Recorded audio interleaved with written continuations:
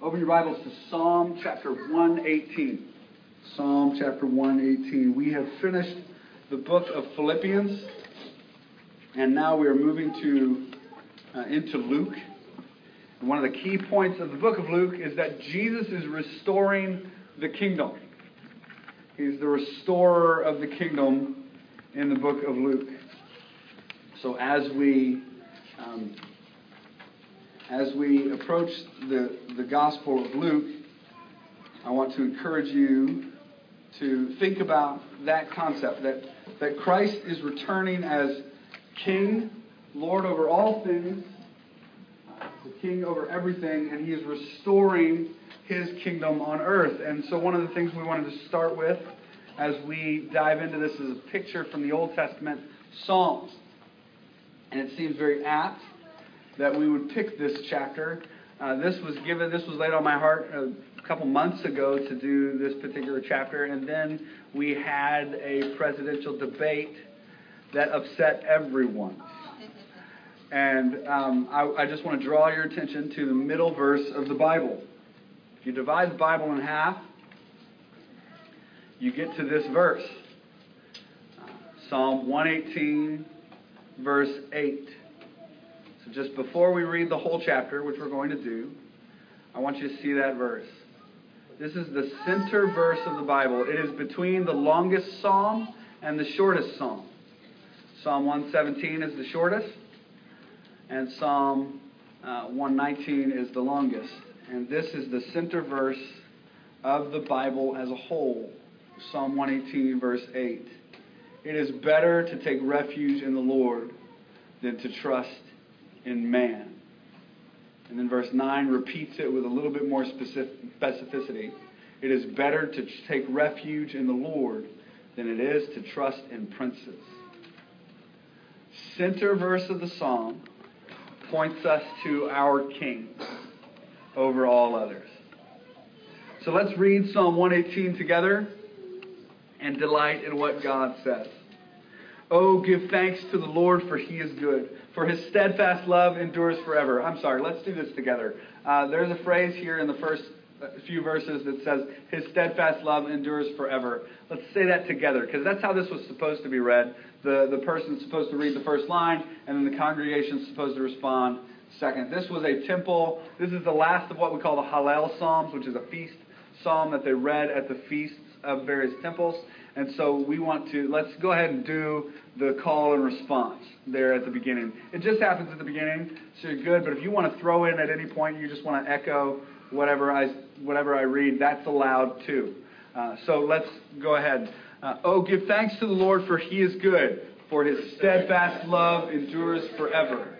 Let Israel say, His steadfast love endures forever. Let the house of Aaron say, His steadfast love endures forever. Let those who fear the Lord say, His steadfast love endures forever.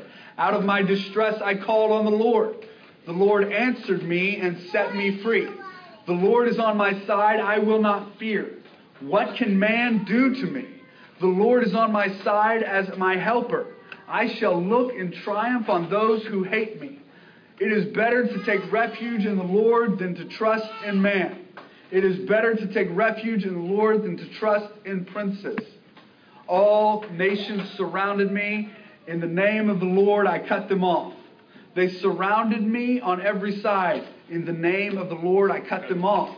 They surrounded me like bees. They went out like fire among thorns. In the name of the Lord, I cut them off.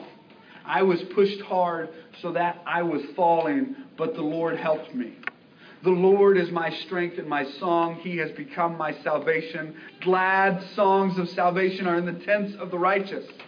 The right hand of the Lord does valiantly. The right hand of the Lord exalts. The right hand of the Lord does valiantly. I shall not die. I shall live and recount the deeds of the Lord. The Lord has disciplined me severely, but He has not given me over to death.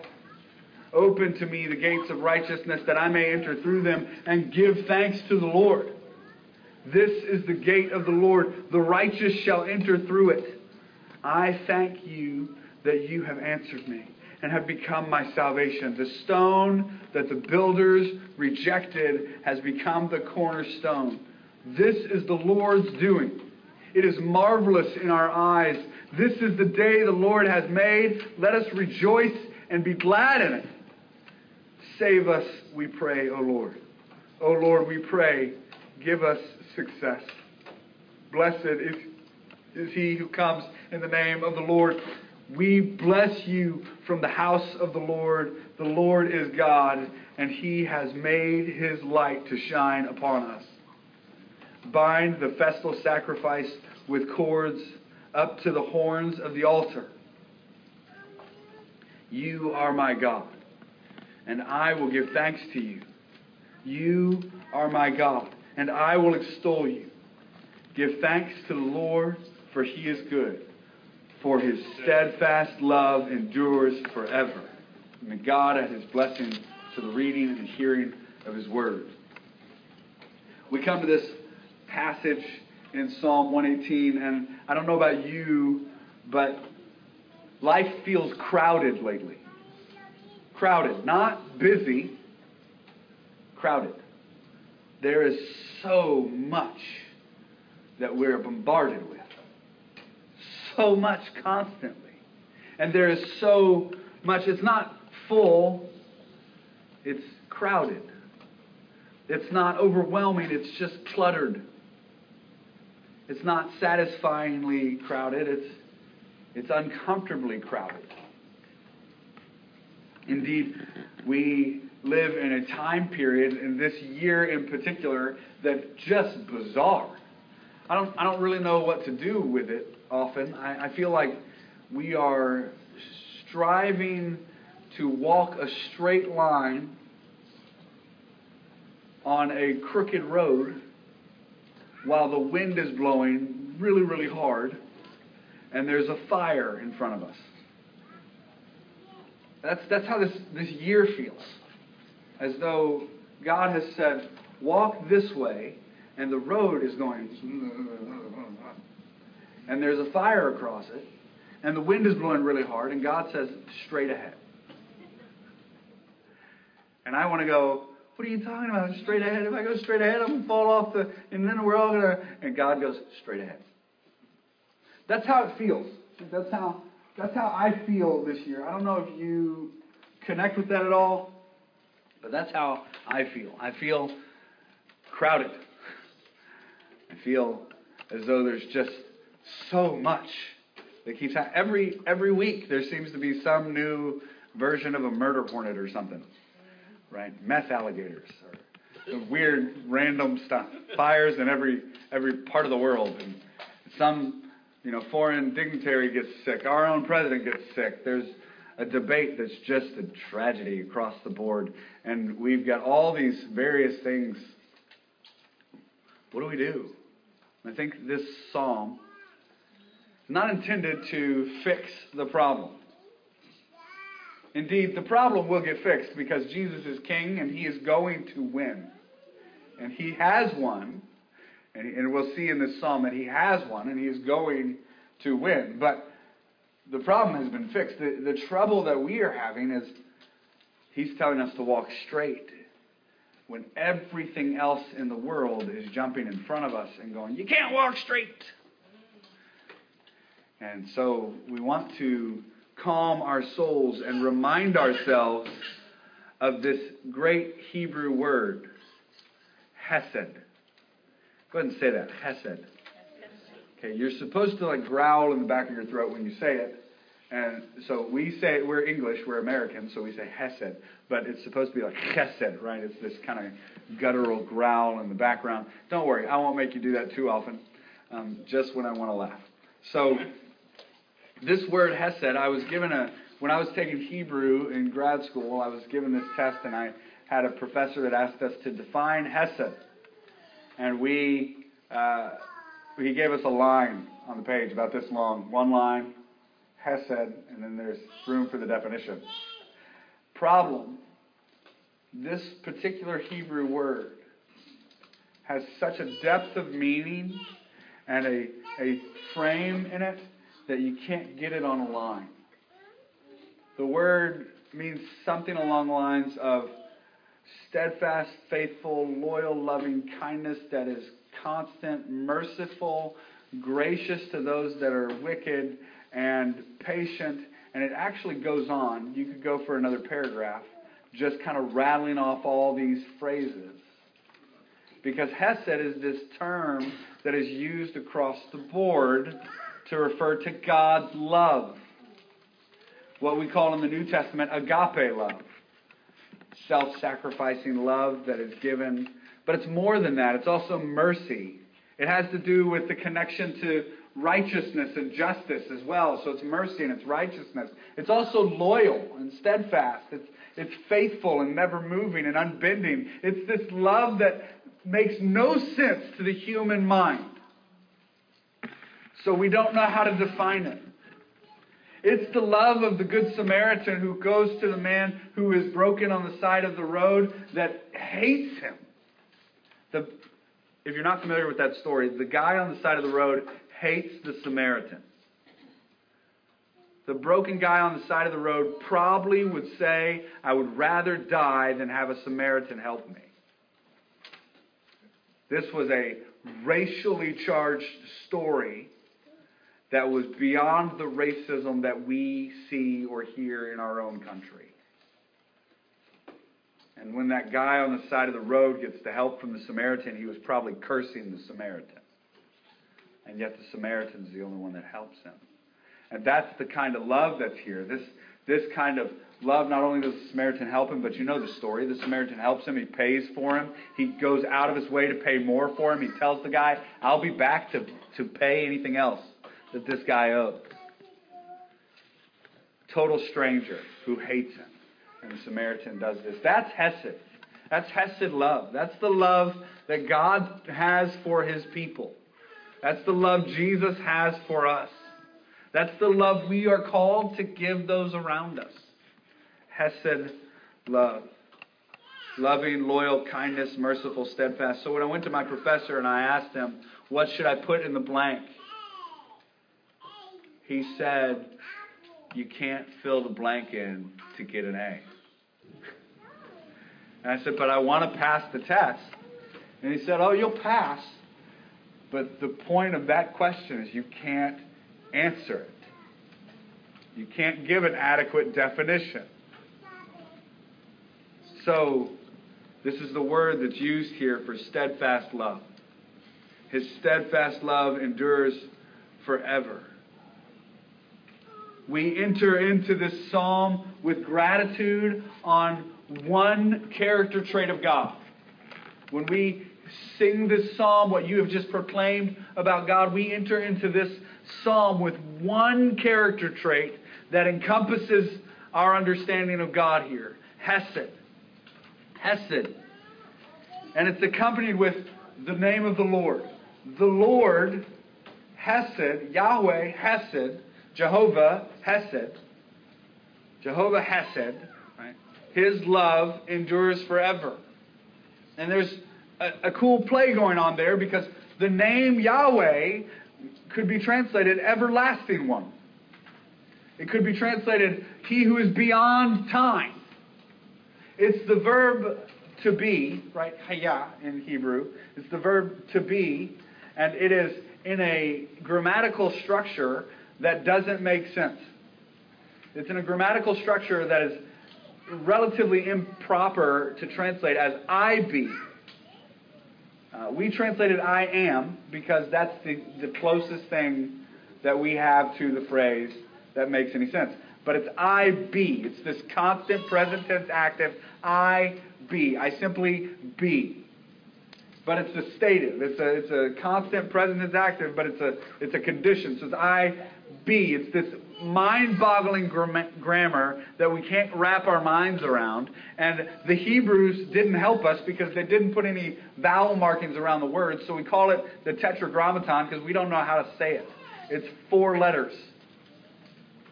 And it's the name of God. And most people argue that God was just breathing when He said it. That Moses said, who should I tell him sent me? And God breathed in and out. Yahweh. Breathed in and out. As if to say, I don't need a name. I am. I just exist. I am so great. I just exist. He needs nothing. He needs no one. So when we start this psalm, when we're facing a road that's going back and forth and there's fire on the road and God is telling us walk straight, when we face this psalm, we remember that He is. When we stand before the world like Moses and stand before Pharaoh and say that we deliver the message of the gospel in contrary to all the world, like Athanasius, contra mundum, standing against all of the world, and we stand for the gospel, we remember that He is always. That He is. When we are desperate for life in the wilderness and we're desperate for the hunger and thirst of God and we're living in a tent and we're outside of the promised land and we can see the promised land but we're not in it yet and we are desperate for life, we remember He is. Yahweh, His very name. Jehovah, Yahweh, by the way, same name. Like I said, we don't know how to pronounce it, so those two are both acceptable. He is good. Look at that. Give thanks to the Lord, for He is good, for His steadfast love, His hesed endures forever. The eternal God has an eternal love that endures forever. And what's great about His hesed is that it's developed out of His character, which is good. Just for a moment, I want you to think about the difference between good and amazing. Right? Man makes a refrigerator. Goes, amazing, incredible, amazing, wow. God makes a tree and says, good.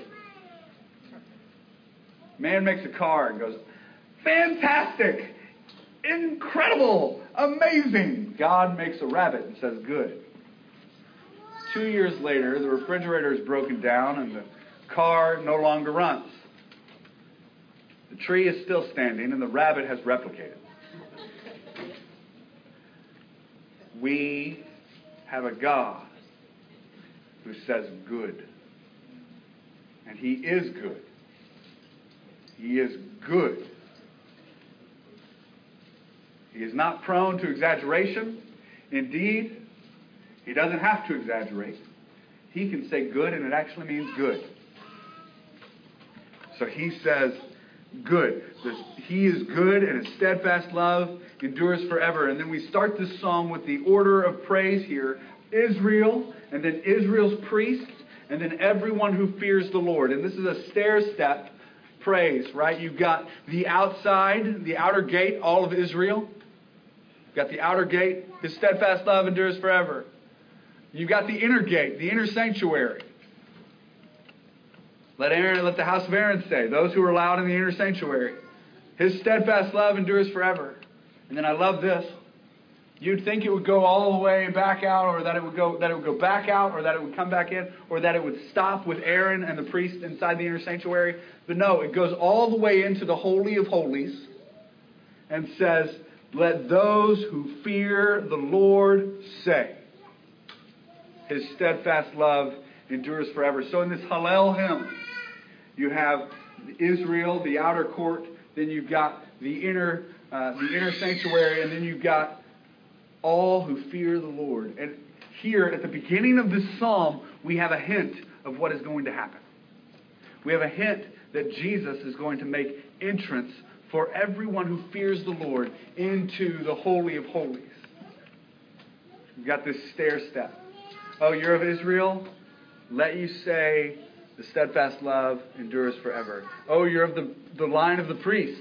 Great, you're in the holy place. Let the Aaron's son say, His steadfast love endures forever. Oh, you fear the Lord. Guess what happens later on in this chapter? The cornerstone that the builders rejected, the stone that the builders rejected becomes the cornerstone, and He opens the gate.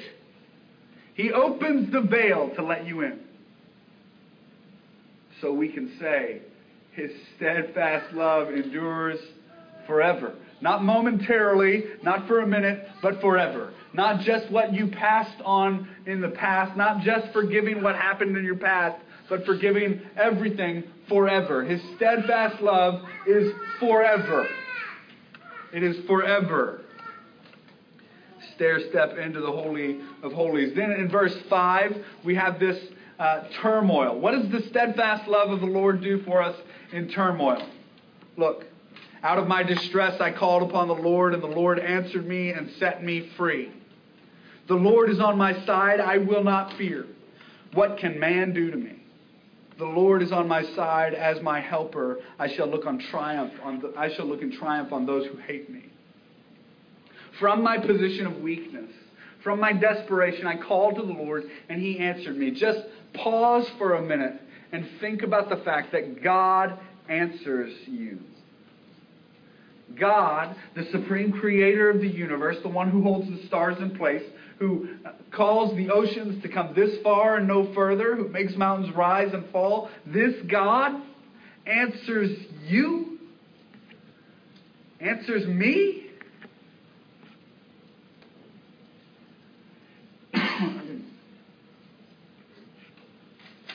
This God answers me. God shows His love by hearing and answering. He doesn't have to. You understand, He's under no obligation to treat His creation with any kind of respect. He's under no obligation. He's not obliged. He does it because Hesed. Because He's good. Because He's good. And Hesed overflows from His goodness and His nature. Out of Hesed, not only that comes freedom. Not only does God hear you, He says, out of my distress I called on the Lord, or out of my trembling I called to the Lord, and the Lord answered me and set me free. This word for free here, it means gave me space. Gave me room. Remember, I told you at the beginning, I feel crowded. Not busy, not overwhelmed, just crowded. Just there's stuff all over constantly. Embracing the Hesed of God and learning about the Hesed of God, the love of God Himself for you, brings you space. Brings you room. This phrasing means a lot to me because of dealing with anxiety. Right? When you deal with anxiety, the chief issue is crowded. Your thoughts are crowded. Your emotions are crowded. Your energy is crowded. It feels like things are pressing in. I have these noise-canceling headphones that go on my ears. My wife hates it when I put them on because I can't hear anything. But I put them on and I'll listen to nothing. Just to drop out everything else so I can be less crowded. So I can breathe. Indeed, at one point in my life, anxiety attacks were common.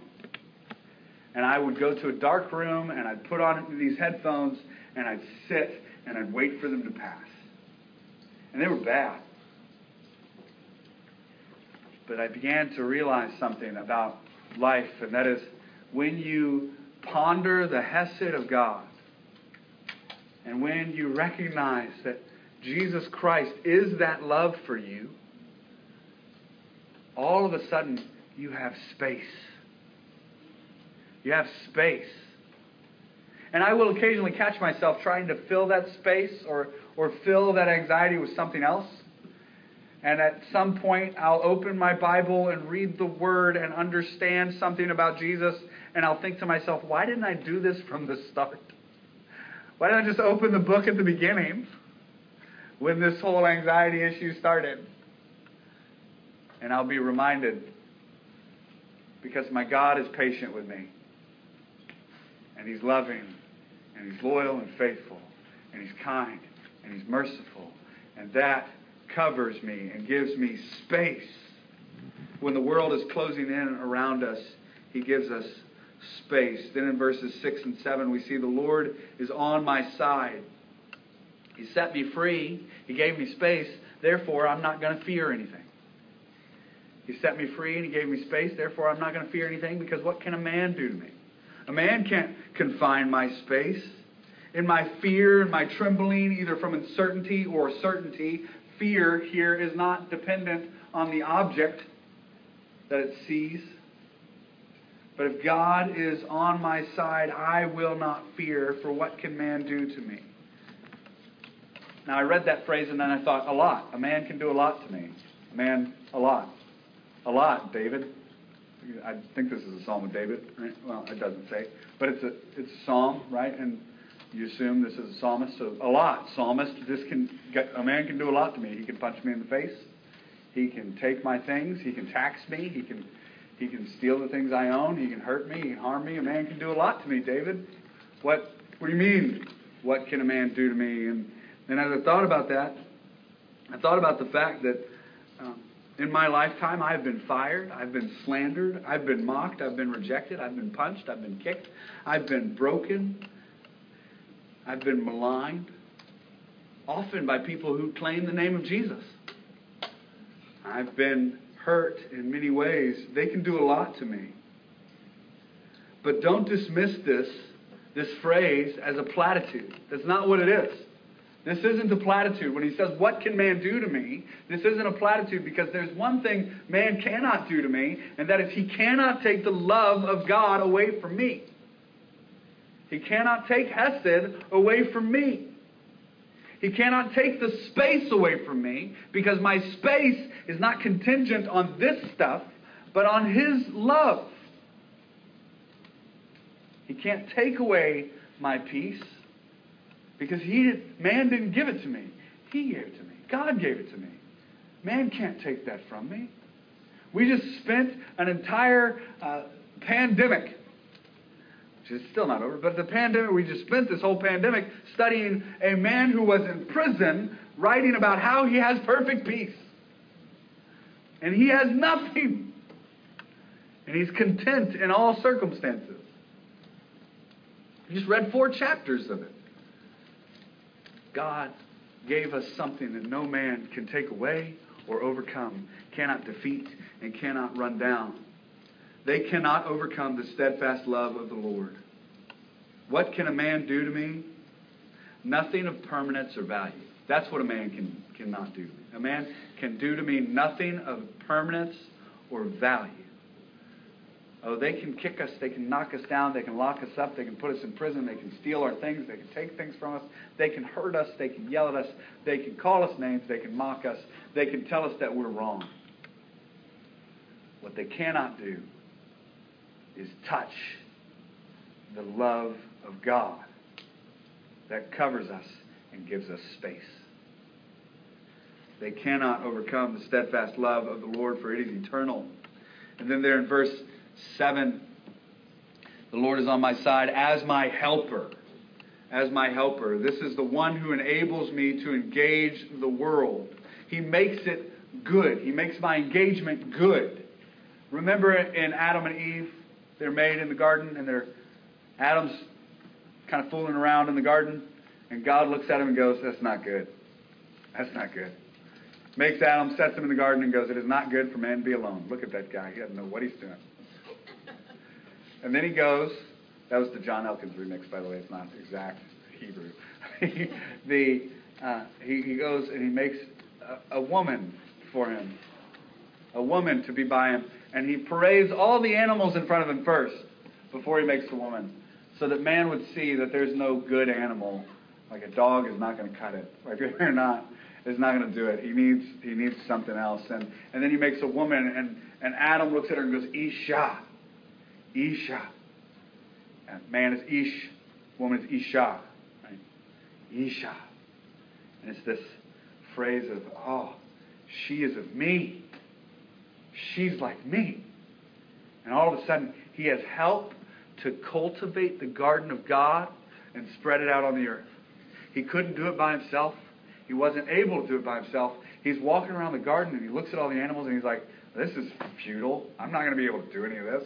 I can't finish this. Much like myself when I try to do things in the garden. He can't do it. And he needs the other half. He needs his wife so that he can make the triune picture of God on the earth. God, man, woman together. God, Jesus, Holy Spirit. Holy Spirit is often called helper. Jesus is the second Adam. God's the Father. We have this picture of spreading the fame and name of God across the earth as part of who He is, as His image bearers on the earth. And Adam goes, I can't do it alone. And God says, I'll give you a helper. Here in this verse, in this passage, we have the same commission. That commission, by the way, to cultivate the garden and make the earth a better place doesn't change. Just takes a slightly different name as God starts to call it justice and righteousness and right and good. That doesn't change. You're supposed to keep working on the earth. You're supposed to work for justice and to do the right thing. And God says, I will give you a helper, and that helper is me. That's awesome. The one who's going to help us engage the world is God Himself. And we've got this phrase, I shall look upon those who hate me. Now, the English Standard Version here, there's a translation issue here. In the English Standard Version, we translate that, I shall look on triumph on those who hate me. I shall look in triumph on those who hate me. But that's not what this actually says. In Hebrew, the word triumph isn't in there. Now, to be fair, the translators are trying to get at the idea of victory in pose. So, I will look down on those who hate me. They're trying to get at what that means. But I think it means something different. Because when we read the word triumph, we think victory, put your foot on top of them, stand up, I have won. I've cut off the head of the snake. I'm standing with my foot on top of them. I am David. That's not what this means. This isn't pointing to you being David, or you being conqueror, or you being victor over someone else. This is a Good Samaritan moment. I shall look upon those who hate me. How do Christians triumph? We triumph through Hesed love. We have victory when we love those who despise us. We have victory when in prison they lock us up and we sing hymns and psalms and spiritual songs and the cages rattle. We have victory when they beat us and we say, praise the Lord that I've been able to suffer for the joy of Jesus Christ, for the name of Christ, filling up what is lacking in His afflictions for me. We have victory when we stand up and we say, I love you even though you hate me. We have victory when we behave as good Samaritans to the world around us. When while the world scorns and mocks and maligns us, we say Jesus is Lord and Hesed love overcomes all of this. And we exemplify that agape and Hesed love. That is the victory of a Christian. So I think that this translation would probably be better served if it said, I will look upon those who hate me. That's the literal. That's what it says in Hebrew. I will look upon those who hate me. I will look upon them. I will put my eyes to them. I will put God's hands out to them. And I will grab hold. And I will nurture their wounds. And I will bind them up. And I will take them into myself. I will love them. And they will know the love of Jesus Christ that transcends all enemies. I will look upon those who hate me. So then we come to verse 8 and 9, an apt verse for us to study today in light of our current political situation. It is better to take refuge in the Lord than it is to trust in man. It is better to take refuge in the Lord than to trust in princes. So it repeats here. It says man, and then it goes specific and says princes. And so one of the things we want to grasp at is what is the word meaning here for princes.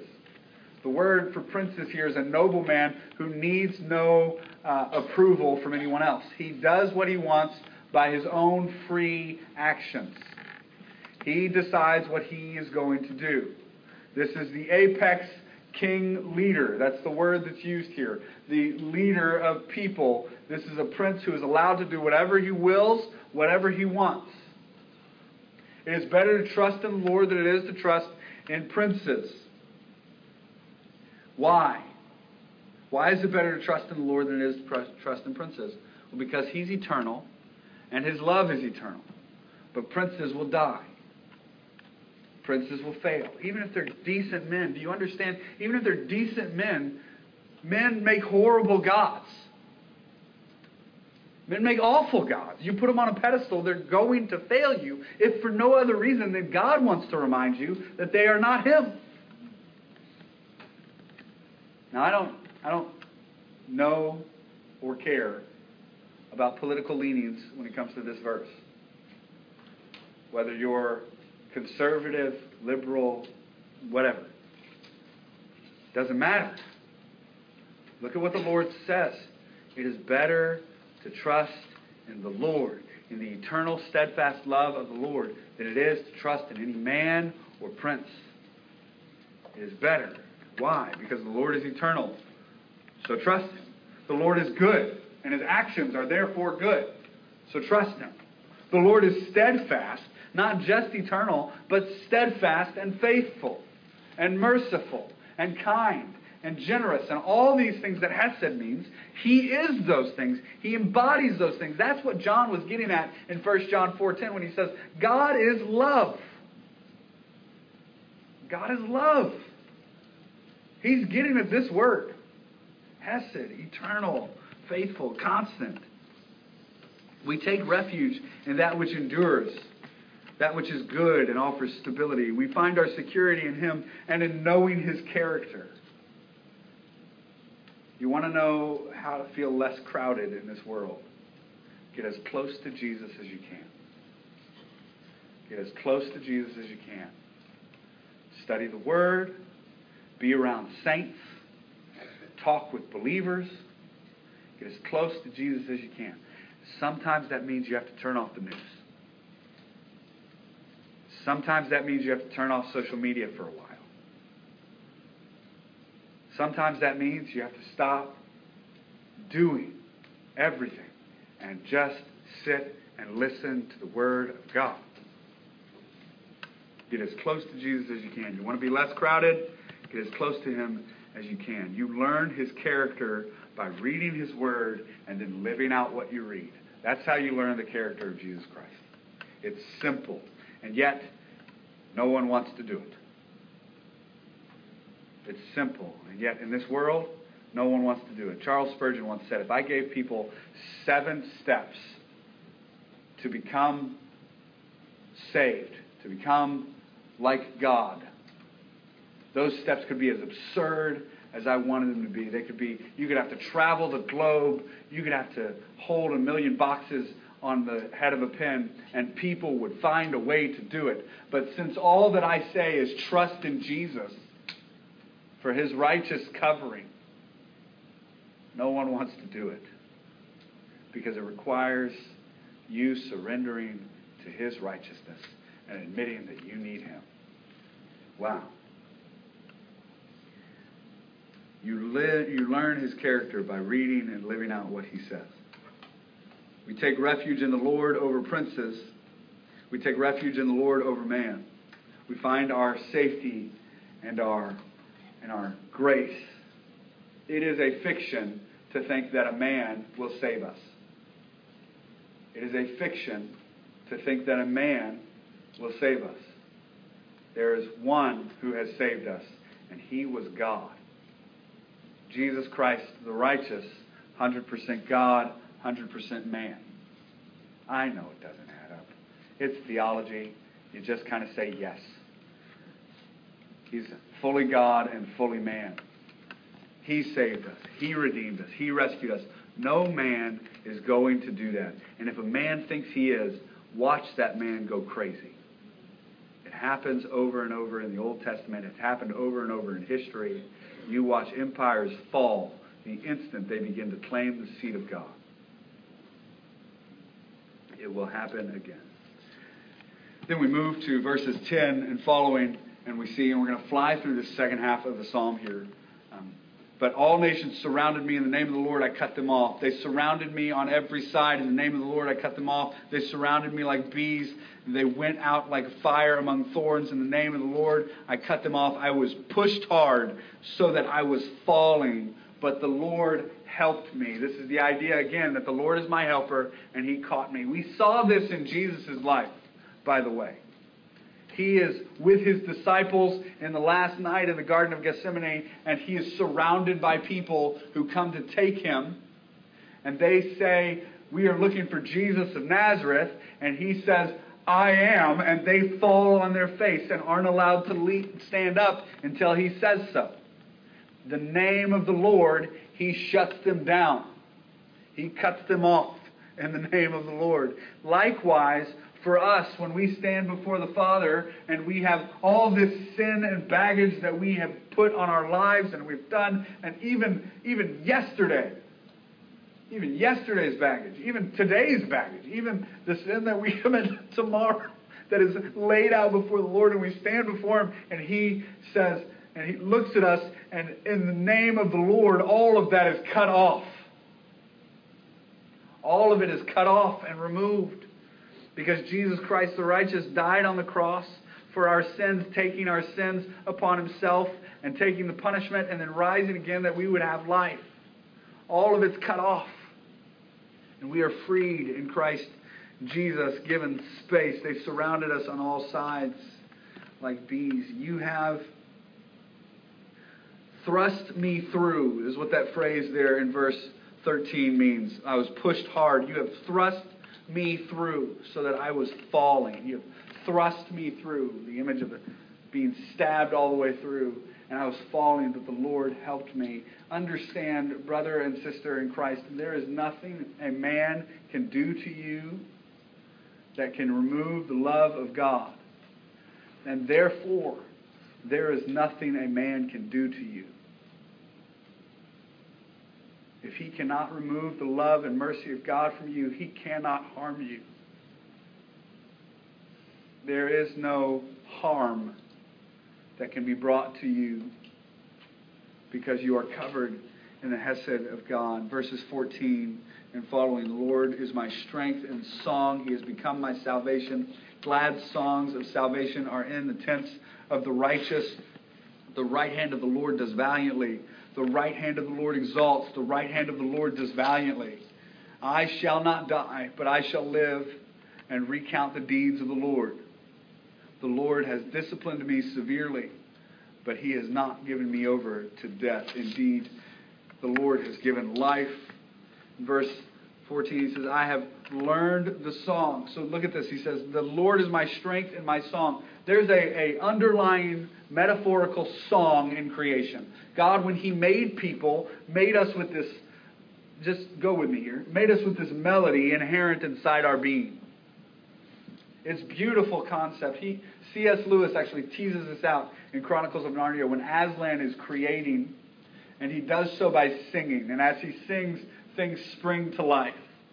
What those things become is still in question. But they spring to life from this foundational song, what Dietrich Bonhoeffer would call the cantus firmus.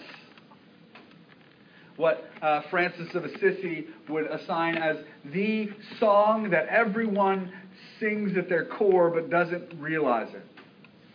This is the song of life on this earth, the calling to know and love and worship God Almighty. And indeed, the world has a song too, and that song has a similar melody, but it's not the same. And that song gets bombarded constantly, and we know it's wrong. We know it's sinful. And it's hard sometimes to hear the song of God as we walk this straight path on a crooked road. As we walk the straight and narrow in a world that tells us to turn. To the left or the right, you shall not go. You shall go in the way that I tell you. This is the way, walk in it. And we walk following the Lord and trying to follow His song, and we listen to His song, and that song is embedded deep within us. And I think that's part of the reason that songs like Jehovah Sidkenu and and "Oh, for a thousand tongues to sing" just resonate.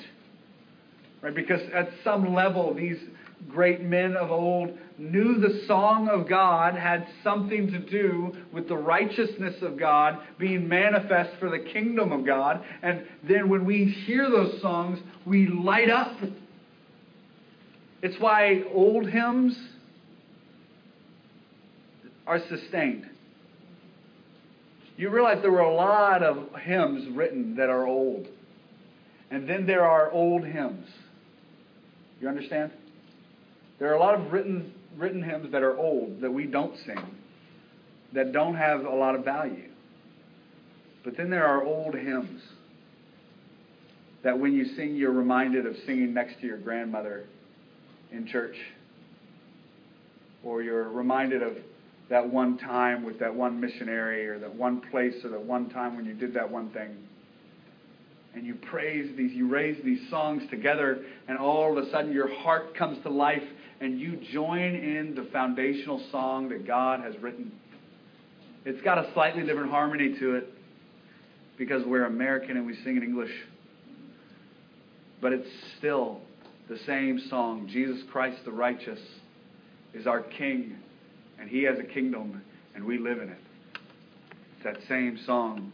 So here the psalmist speaks of that song. Look at it. The right hand of the Lord does valiantly. The right hand of the Lord exalts. This is the victorious hand. He is King. There's the song. He is King. He is Lord. He is Savior. He is Master. He's the one we trust. I shall not die, but I shall live. And why shall I live? Because His hesed covers me, and it brought me to life. The Lord has disciplined me severely. I love that one because everything else is so happy. And it's like, the Lord disciplined me. What? That's not happy. I was getting all fired up, and now I got to read about the Lord disciplining me. But He has not given me over to death. You see, when the Lord disciplines me, we are brought back into the line that is good for us. He does what is good for us, and we walk that line, that path that He has made for us. And then here in verse 19, we have the picture of salvation. Imagine the gate closed. Imagine the gate closed. You are not allowed in. Indeed, most of us are Gentile, right? We're not Jewish in heritage. We don't have the background of Israel. We are Gentiles. And so that means in the Old Testament, we would be outside we would be in the outer court at best.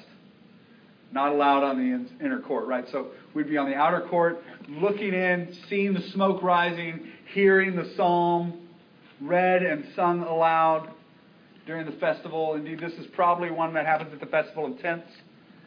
John chapter 7, the Festival of Tabernacles. It probably happens somewhere around there. We would be able to watch the priest come in from the back, go in. So he'd come in from the back over here. He'd come in and he'd walk and he'd pass through our area carrying the bowl of water, and he'd go into the temple, and we would have to imagine him walking through the inner court into the holy place, and then pouring in front of the holy place. He poured the bowl of water, or the jug, that's the word, jug of water onto the altar, and it would trickle out slowly, and you'd have to imagine that. You couldn't even see it, and yet what we have here is Jesus Christ making a way for us to go all the way in.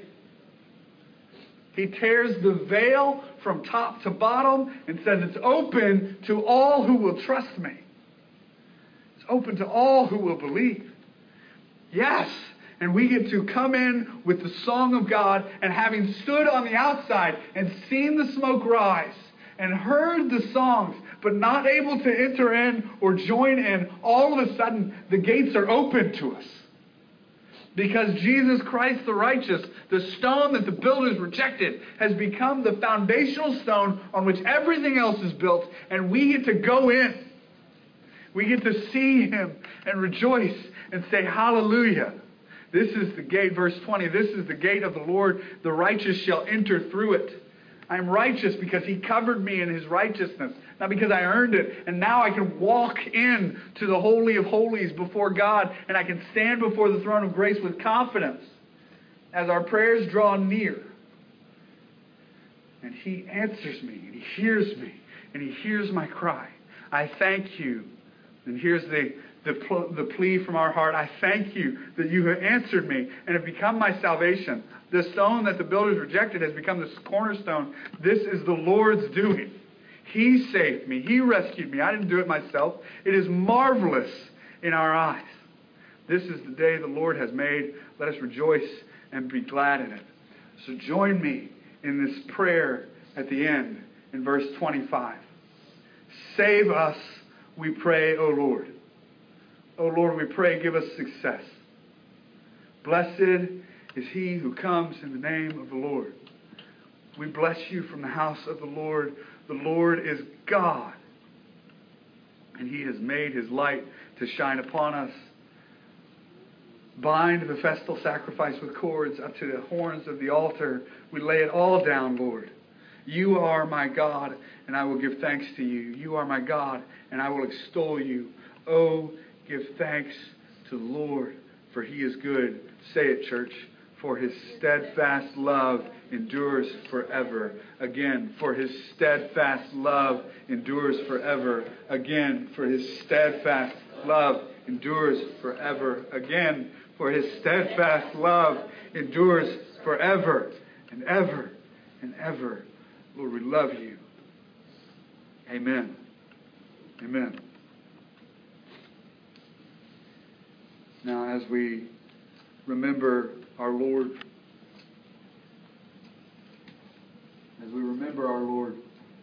let us sing about how marvelous this grace is, how marvelous He is. I want you just to take a minute to get a vision of that tabernacle feast of John 7 when John recounts Jesus and the priest. You can imagine the priest walking up to the altar on the seventh day of the feast, and he's joined by a second priest. I don't know how much you know, but they would walk around the altar 7 times, and then they would pour the water out on the altar. And this time, the end of the feast, the 7th time around, he would be joined by another priest carrying a jar of wine. And that wine would then be poured out on the altar, representative of the blood of Jesus Christ, poured out for our sins. And Jesus is standing there and He's watching this happen, and He's so overcome that He goes, "That's me! Let anyone who's thirsty come to me and drink." And He stands there with His arms up. "Let anyone who's thirsty come to me and drink, for I am the water of life." He pleads with everyone, "Come and drink. Indeed, He has made a way for us to know the Lord God Almighty." Get that vision in your head, and let's sing together, how wonderful.